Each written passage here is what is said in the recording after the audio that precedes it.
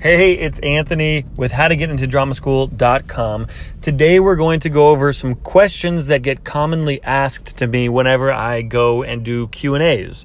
So when I speak to groups of young actors and about how to get into drama school and they ask me questions, I always write them down afterwards because it's important to me to learn what the real questions are that are being asked today. And so I wanted just to compile some of the ones that get asked frequently and, give my take on them. So I'm basically just going to go through a few of these questions and kind of give my take on them, and hopefully they're valuable to you. So the first question that gets asked to me all the time as I bring up the list here is, what if I want to double major? Do you recommend that? And that's a question that gets asked a lot, I think, these days, as opposed to maybe, when I was auditioning. I was auditioning about 10 years ago, 15 years ago, and it was like, you were either gung-ho and doing exactly, acting, or it was like, no, I'm not really ready for a BFA program. I'm going to do like a BA program. And today, that's not the case, right? There's so much more excitement around, hey, I'm interested in marine biology and acting, or I'm the lead actor in my community or in my school or whatever, and I'm also interested in architecture because that's my family business and I want to whatever. There's a ton of different stories of why someone may want to double major, put their creativity into multiple avenues. So do I recommend it? I do, but you have to be conscious about what you're committing to. So I did not double major because Juilliard doesn't offer double majors. So, if you're applying to Juilliard, right, no double majoring. If you're applying to Carnegie Mellon, or if you're applying to other schools that are a rigorous, high-demand BFA actor training program, you literally don't have time. They won't let you double major. But if you want to get a good theater training program and also major in something else, you might really be looking at like what I would call BA programs or second tier acting programs, where they're not as intense, they're not as rigorous, they're not going to go so deep dive into, let's say all the different types of training, and you'll have extra time to devote to your other major. And you'll still get good acting training. You'll still get good opportunities to perform and all that stuff. And it doesn't have anything really to do with your career beyond acting. Like, you could still, be super successful having gone to a BA program and double majoring. But if it's in your heart, if it's in your passion to really explore both theater and XYZ interest of yours, then I think you need to honor that. So that's my answer to that. One question that gets asked all the time is, what was the coolest thing you did at Juilliard? And I gotta be honest with you, I had a moment at Juilliard that I don't think a lot of other people would talk about. Like, most people would probably talk about a cool play they did, or maybe like a moment in class. And I guess this is a moment in class, but it was like something we prepared, and it sometimes just gets me emotional because of where we were in our training and all that stuff. So we did this class called Suzuki, and it's a movement technique from Asia, and we were being taught it by a really amazing teacher, Ellen Lauren, and one of the projects in that class was to take a political speech. You know what? Now that I'm saying this, I'm actually remembering it differently. The reality was we were in voice class and we were working on political speeches. You could choose a political speech from, a modern one or an old one, and we were practicing our vocal technique using the long sentences and thoughts of political speeches. Yet we were having Suzuki class, sort of at the same time. So the Suzuki technique and the Suzuki movements were sort of like ingrained in me at this moment that we were taking acting, this voice class. So we performed these political speeches, and obviously most people perform them just generally standing and speaking clearly and really passionately throughout the long thoughts, because that was the exercise that we were doing in voice class. But I guess combined it into a sort of artistic performance, and I took a speech that Maya Angelou wrote for some sort of maybe Democratic National Convention or some sort of presidential inauguration, maybe for Bill Clinton. And I did it with a highly stylized Suzuki physical technique. And I felt so powerful, and it made one of my classmates cry who, I didn't expect her to cry. And so that got me going like, wow, I can't believe that made her emotional. Just the obeying of the technique is really impactful. Like essentially learn what they're teaching you and apply it to the best of your ability, even if, so that was a huge, like, exciting moment for me and a cool moment. I think that was the coolest moment for me. There was a lot of cool moments. Okay, so moving on. Is going to an international school like RADA good for me? I did not apply to any international schools. However, I do think that if you really want to like live in London and study at Royal Academy of Dramatic Arts or Guildhall or any of these, Scotland, whatever, yeah, why not? I mean, there are pros and cons. Again, you're choosing schools. You have to take responsibility for what you're doing. Essentially, you're placing yourself in that market. So if your plan is ultimately to work in the United States, you need to be aware that you're not really setting yourself up for success by leaving the United States and all that community to go study and build relationships in foreign soil. And however, though, if you're totally cool with studying over there and potentially making a living over there, then yeah, why not? Like, the training is great. There's like fantastic schools over there, and the style is a little bit different, but it's fantastic, and you'd totally grow as an artist. So you just got to ask yourself what you're really passionate about. If you've generally thought, oh, I'm going to, I'd love to study and then make a career on Broadway, or make a career in regional theater, or make a career on film and television, or whatever, then there's really no reason to study abroad, because you are shooting yourself in the foot a little bit by studying abroad with that community and building relationships in that community and showcasing yourself after school to that community. When really, if you studied here, you'd get the same or better training, and you'd also, be amongst the community who would be hiring you for those jobs afterwards. Okay. Hope that makes sense. 2 more questions. Which one do I choose? How do you balance expressing authenticity in such a nerve-wracking situation like college auditions? How do you balance expressing authenticity in such a nerve-wracking situation like college auditions? I get that college auditions can be nerve-wracking, and different people are different. Some people respond differently to nerves. I can share with you that I grew up as an athlete, and which by way of saying, like, nerves are something that I had learned at that point to really like embrace, and high stakes situations, and you got to perform even through the nerves. So as an athlete, like, nerves were something that I always experienced, but just had already learned how to you perform better when the nerves are there, because that means the stakes are high and you got to do well. But I know a lot of the people that I coach who get into these drama schools, they don't necessarily, they may crumble under the fear, or they may not really deliver what they know they can because they're stiff.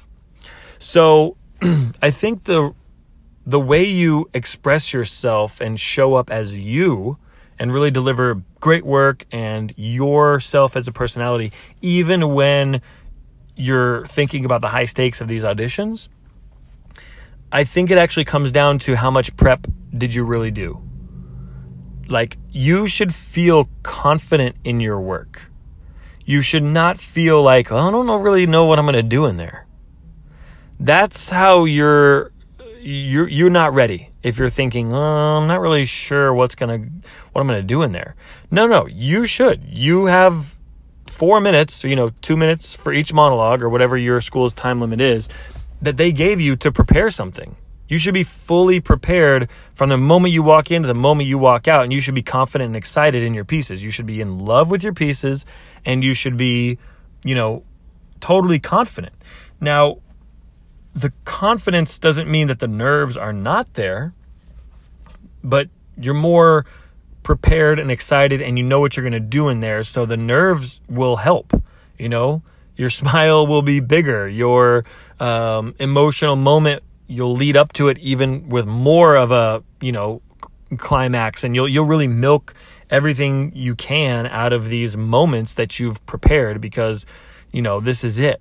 So I think that confidence and preparation will serve you, and so you need to really prepare and know what you're doing. And then when you get like a callback and then you really don't know what's going to go down in there, because this is the part where they're asking you to adjust the monologue, or they're asking you to do this exercise that you didn't know they were going to ask. I think that that's okay to be nervous, but you don't really need to be.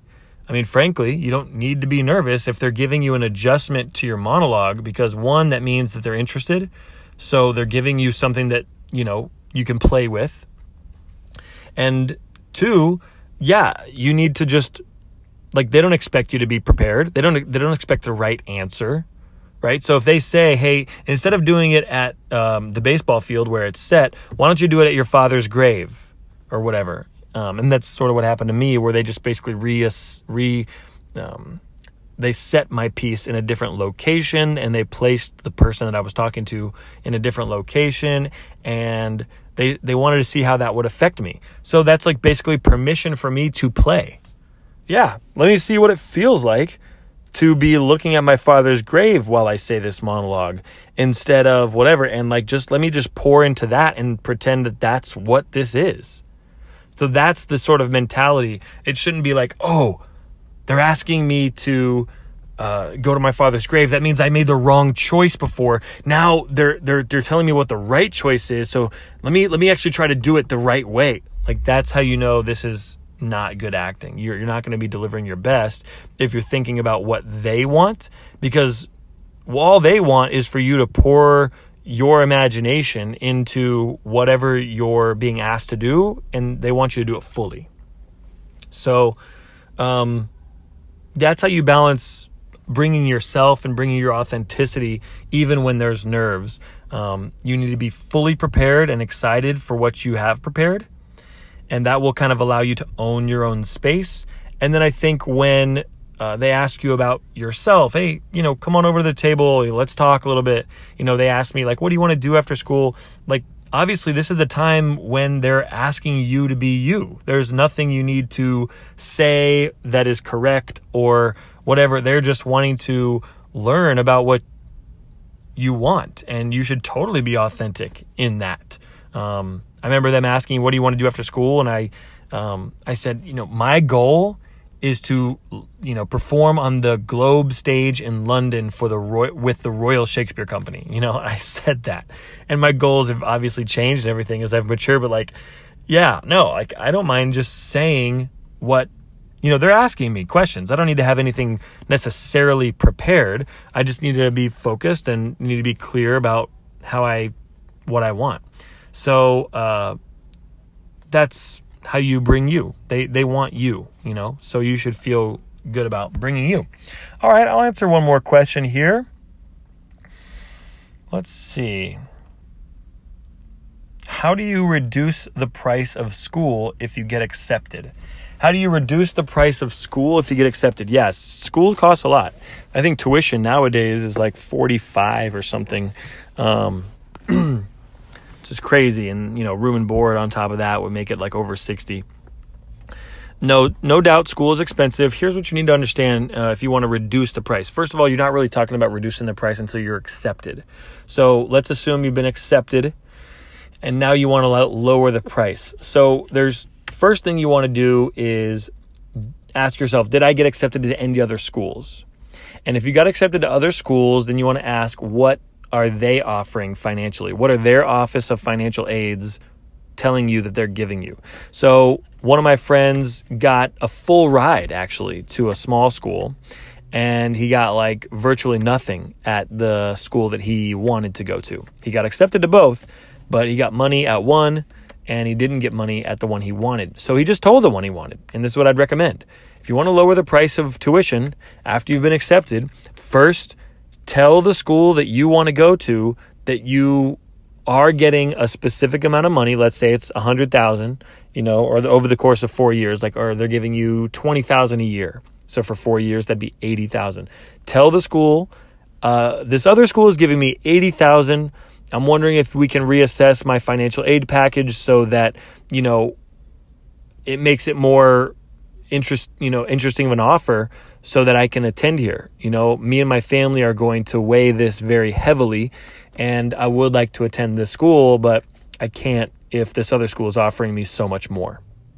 So talking to the financial aid offices about the other offers you got, negotiating there. I would say use apps like Scholly, SCHOLLY, tons of private scholarships that you can apply for. You need to get into the habit after you've auditioned and gotten accepted. You need to really get into like chapter 2 of the work, which is applying and sending in scholarship letters to all the places, private scholarships. So one thing that I would advise if you want to get scholarships amongst all the other applicants is in the letter, you need to have some sort of story, some sort of engaging hook or compelling hook.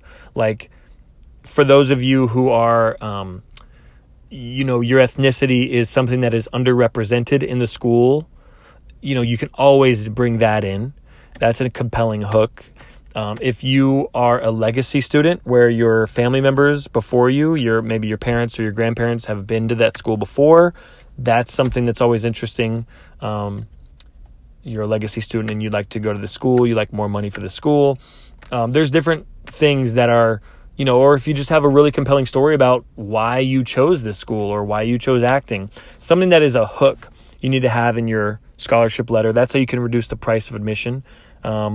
Also, I did a lot of entrepreneurial stuff throughout college. So I definitely worked over the summer. I worked over the winter breaks, and, I made money to show my parents that, I'm serious about going to this expensive school and I'm willing to fork up some cash for it, and yeah, there's different ways. We've got a blog on our website, howtogetintodramaschool.com, about different ways that you can get money. There's tons of YouTube videos out there about making hundreds of thousands of dollars in scholarships. And so you can get inspired from different ways, but it's a project. List out all the ways you can get money and go for it. There's really not a lot of rules, but you just got to learn about which method you're going for, play by those rules and do your best. But that's after you get accepted. So you'll be excited about it no matter what, because you're like, well, if this is to allow me to go to this school, then let's write a damn good letter. So that's it for now. Those are some of the questions that get asked to me. I hope this was valuable to you.